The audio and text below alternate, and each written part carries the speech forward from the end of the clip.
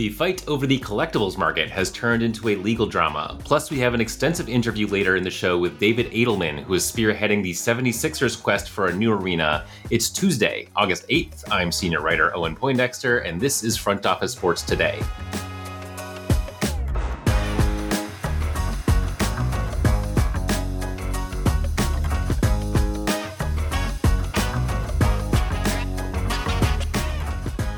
Fanatics and Panini are locked in a legal battle over the landscape of the collectibles market. Joining me now to discuss is Front Office Sports newsletter co-author Eric Fisher. Welcome, Eric. Hey, hello. So let's take it from the beginning. Last week, Panini sued Fanatics. What was that suit all about? Yeah, so Panini has put in an antitrust filing in U.S. District Court down in Florida. We've had this massive run up over the last 2 years where Fanatics bought Topps and then proceeded to use that to strike a bunch of long-term licenses, in some cases stretching as far out as 20 years with all the big leagues in the United States, baseball, football, basketball, and the respective players' unions. You really sort of need both to do a trading card that has both the name and likeness of the player and all the league and team marks. So they've put all that together and really sort of cornered the market, at least domestically, on a long-term basis. And so Panini has essentially alleged an antitrust violation that they've gone and sort of cornered the market illegally. Yeah, and when I said let's take it from the beginning, there is, of course, another beginning we could start from, which is right. Fanatics comes out of nowhere. Yeah, they get the rights from MLB, from Topps, I think was the first big moment. And then, of course, they bought Topps. So Panini sues saying, you're eating up too much of the market without even proving yourself in this market. And then Fanatics had its response on Monday.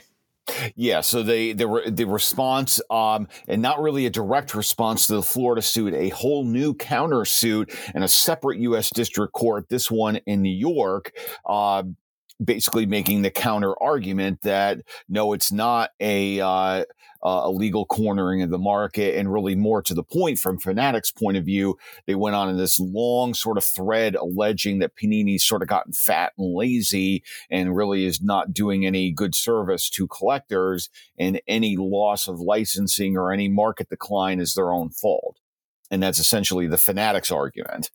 Yeah, I would love to know if they had the suit ready to go in the case that Panini did sue them, or if they just whipped this up in the last 4 days because, in response. Sort of both, because reading through the countersuit, 101 pages, and a really good chunk of that is a collation of social media content. So there were a lot of people scrubbing Twitter, X, and all of your other main social media platforms for anything sort of bashing Panini, either about the suit specifically or just in general. And that's all been pooled into this filing where there's just literally hundreds of screenshots and citations of social media posts from various collectors trashing Panini. And am I understanding it right that because we have two separate suits in two separate districts, these are essentially going on in parallel and in some ways don't actually interact with each other?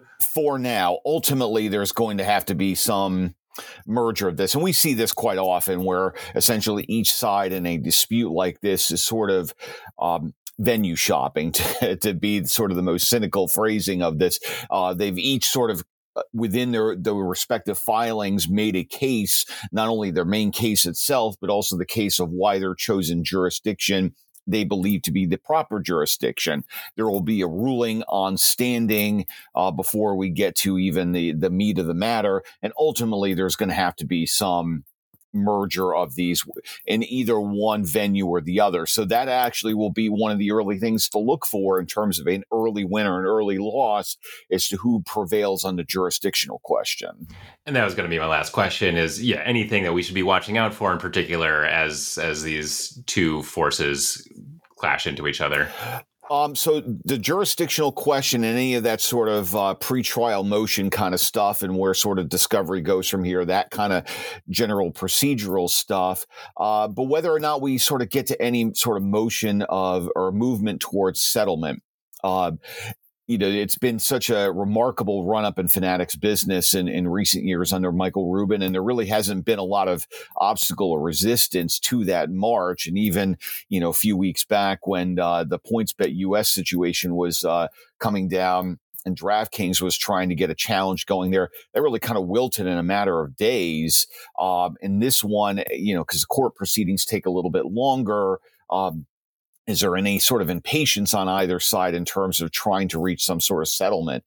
Given the ideological differences that have been displayed in these respective filings, the short answer at this point would appear to be no, that's probably not going to happen. But as the wheels of justice move slowly, does that sort of timing and tolerance kind of change? And that's going to be something else to look forward. Yeah, absolutely. Eric Fisher, whose rookie card has never been more valuable, thanks for joining us on the show. Thanks a lot. Up next, the Philadelphia 76ers want to move from the Wells Fargo Center, which they share with the Flyers, to a new arena in downtown Philly. That project is garnering all kinds of attention from elected officials, neighborhood groups, and the Flyers themselves. I spoke to David Adelman, who wears several hats, including being the Philadelphia-based partner in Harris Blitzer Entertainment, which owns the Sixers, and the chair of 76 DevCo, which is the company leading the project around their proposed new arena. We got into all sorts of issues around the vision for this arena, what it will mean for Philadelphia, and why they want to leave their current home. That conversation is next.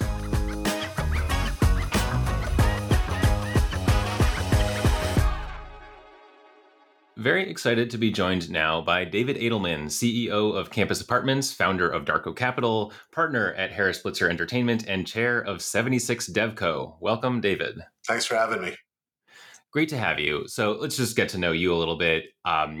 You've been a real estate investor since you were, was it 13 or 14? Is that right? Yeah, the old. How did you know at that young age that this was a good market to get into? It's a cute story. So, family friend, a guy named Alan Horowitz, who's my partner at Campus Apartments, the kind of guy you call your uncle, who's not really your uncle growing up. Really, taught me the business as a kid. He had started this business with his mother back in the day. The real story is I was 11 years old and I'm playing basketball with Uncle Alan, and I said, "I bet I can beat you." And most people let the 11-year-old kid win. Uncle Alan's a competitive guy, even at almost 80 years old today. He likes to win. And he said, "I'm going to teach you about betting." I lost my basketball, my football, and my baseball glove. I literally had to go to his office every Saturday and stack lumber to earn one of the items back. 2 years later, for my bar mitzvah, I had $2,000 of gift money. My parents are like, "Do you want to give it to your grandfather who was a stockbroker?" I'm like, "No, I want to give it to Uncle Alan and buy real estate." And yeah, you've been the CEO now of Campus Apartments for around half your life. That company is focused primarily on student and faculty housing, and I'm sure we could, do multiple hours of podcasting on just that. But as you look toward this massive arena project in downtown Philly, what lessons are you drawing from this, other very different part of the real estate world? So, at Campus Apartments, I always looked at it that I had multiple constituents. Of course, I had the students that were my tenants, but I also had their parents who were paying the rent. And then I had the universities who were a constituent there to make sure that I was doing something great for their customers, right? And that's not too different from when you think about what an arena does. We have our customers, the fans. We have our constituents who are the city, okay? And then, we have the greater constituents, which are all the neighborhoods, the businesses that we hope we can help both inside and outside, and all the jobs that we can create both building it and then afterwards. Okay, yeah, and how does that apply to 76 Place, which is, for our listeners, the name of this hopeful downtown arena project? Well, by the way, we could always call it, Front Office Sports Arena if you guys are up for it. So, I'm taking bids. I'll talk to the guys upstairs about that one. Yeah, let me know. We're open for business. So what does this mean? We have the Sixers are the only team in Philadelphia that doesn't have their own home. Okay, we're a tenant in someone else's building that happens to be owned by Comcast, and they own the Flyers. And we're a tenant. And as I tell everyone, at some point, even my renters in my apartments want to own their own home, right? And so all we want to do is live out our lease. It has another 7 years left, and then we want to control our own destiny. And really for a few reasons, Owen. One, fan experience. right now, the Wells Fargo Center, by NBA standards and the NBA surveys, ranks near the bottom in every major category. We're just not giving the fans the best that they could have. Number two, we want to be able to give them the new, exciting, better sight lines, more intimate building. There's a reason that 28 out of 30 of the NBA arenas are downtown. People want that before game vibe and after game vibe, which we currently don't have in our current location here. It just doesn't exist.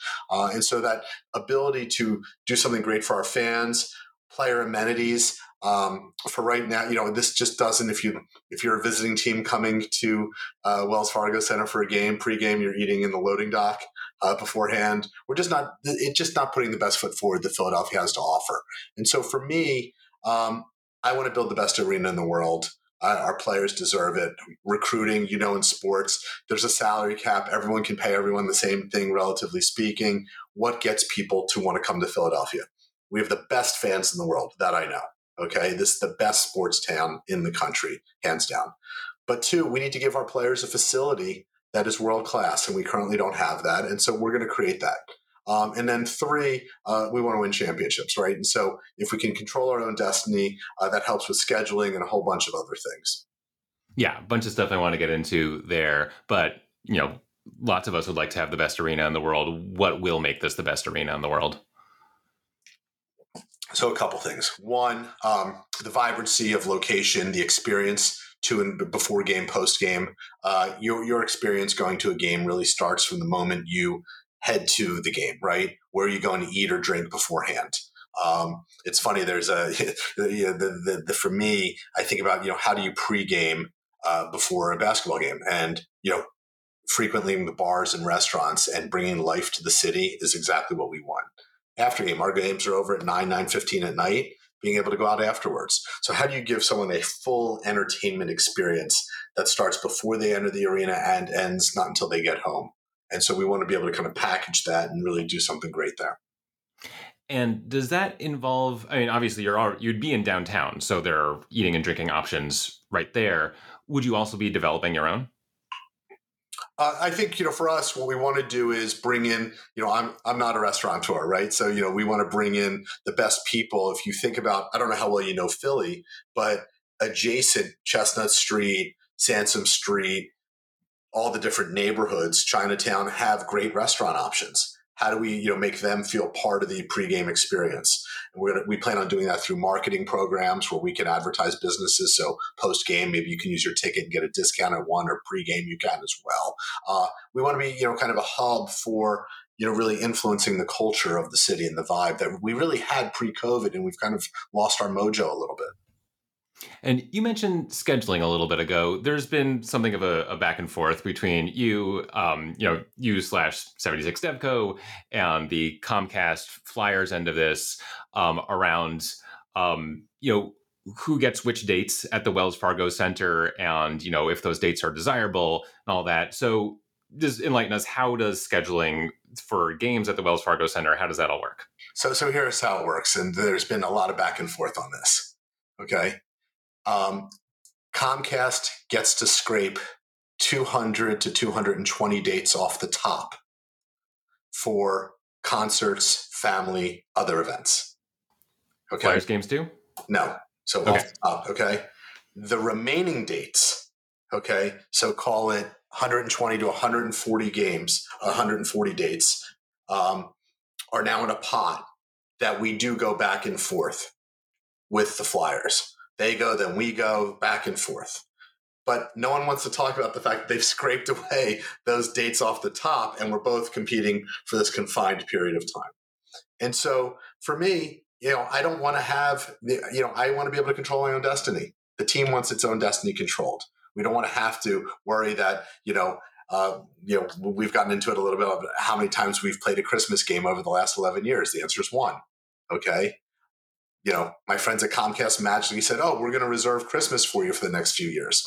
It's only not until I brought it up that this has now become a thing. It's been Disney on Ice the last, 10 out of 11 years. And so that's great. That's their building. They should do it. I'm in the real estate business. I want to maximize my rent. Okay. But, if you're one of the largest tenants, you probably want to say in what you do. And so for us, all we want is what the other three professional sports teams have, their own home.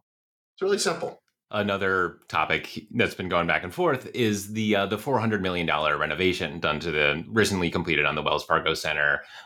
Your side has called this largely cosmetic. Dan Hilferty, for one, who is the CEO of Compass Spectator and also a governor of the Flyers, has pushed back on that, saying like, whoa, there's new seating, there's concessions, there's restaurants. It's practically a new arena, was the language they used. I don't know who's right here, but it is a very large dollar amount. So what's the story here? Yeah, look, the dollar amount was $250 million that they announced in 2018, and somehow went over budget to $400 million. And Dan's a friend. He'll tell you that. I'll tell you that. Dan's my friend, but he's new in the sports business. And the difference is when you look at newly renovated arenas, forget even new arenas, okay? But bunker suites, loge boxes, the experience that they bring that this arena doesn't have, our fans won. Okay? It's very simple. Our fans want it. They don't have it. Taking the upper deck of old suites and converting that into restaurants, to me, is a cosmetic improvement.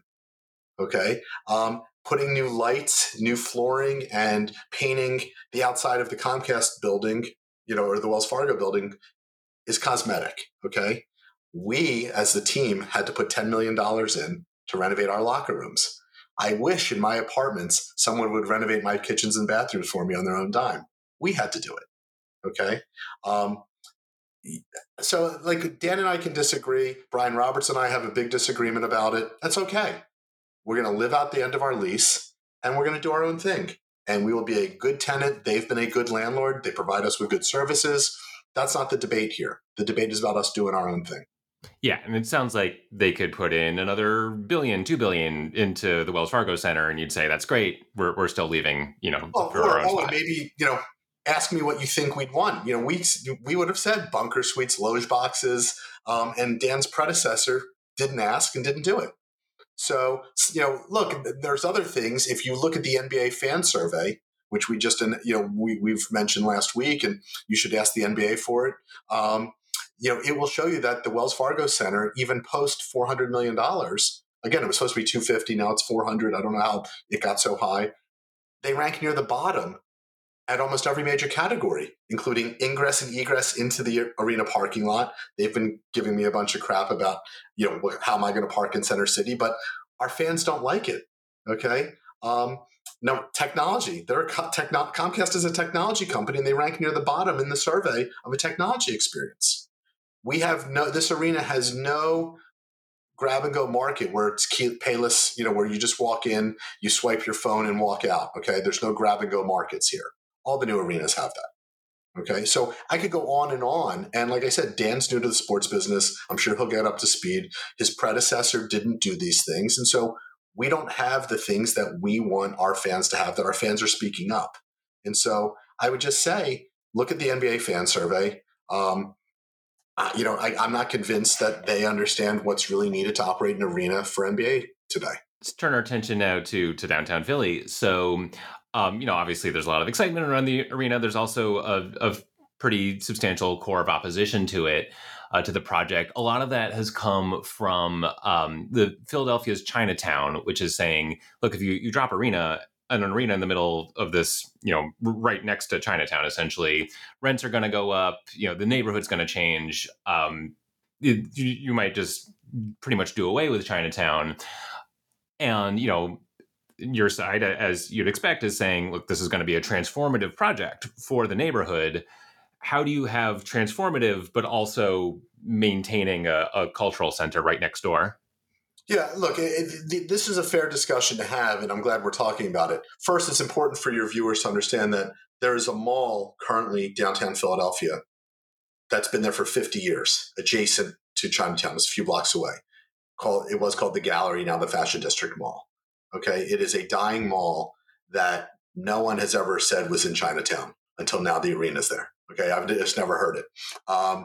And now all we're doing is taking a portion of that mall, repositioning it into an arena, and we'll turn the remaining part into kind of an entertainment complex. So what I like to say is I'm taking one box and replacing it with another box. We're not displacing one business or one resident in Chinatown. Yeah, but you do anticipate, I think, having a major impact on that downtown area, right? I hope so. I hope it's a huge impact. Right now, when you look at Market East, which is where that, I don't know if, again, if for your viewers who know Philadelphia, that used to be the center of commerce in Philadelphia.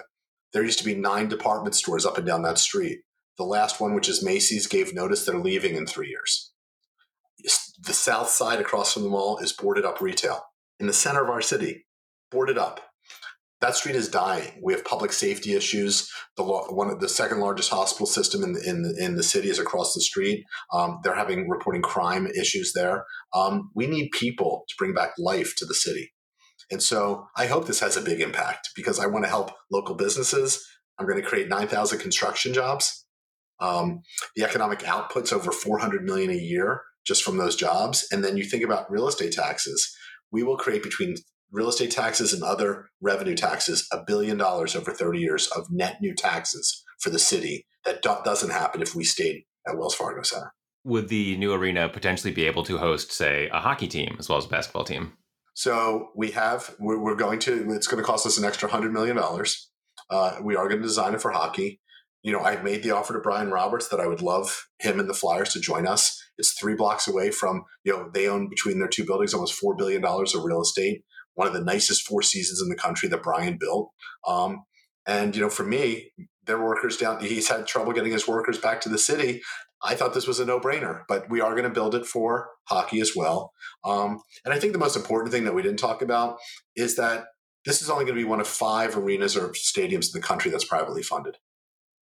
Josh Harris, David Blitzer, and I are not taking any city money to build this. Are you asking for, tax abatements, anything like that? No.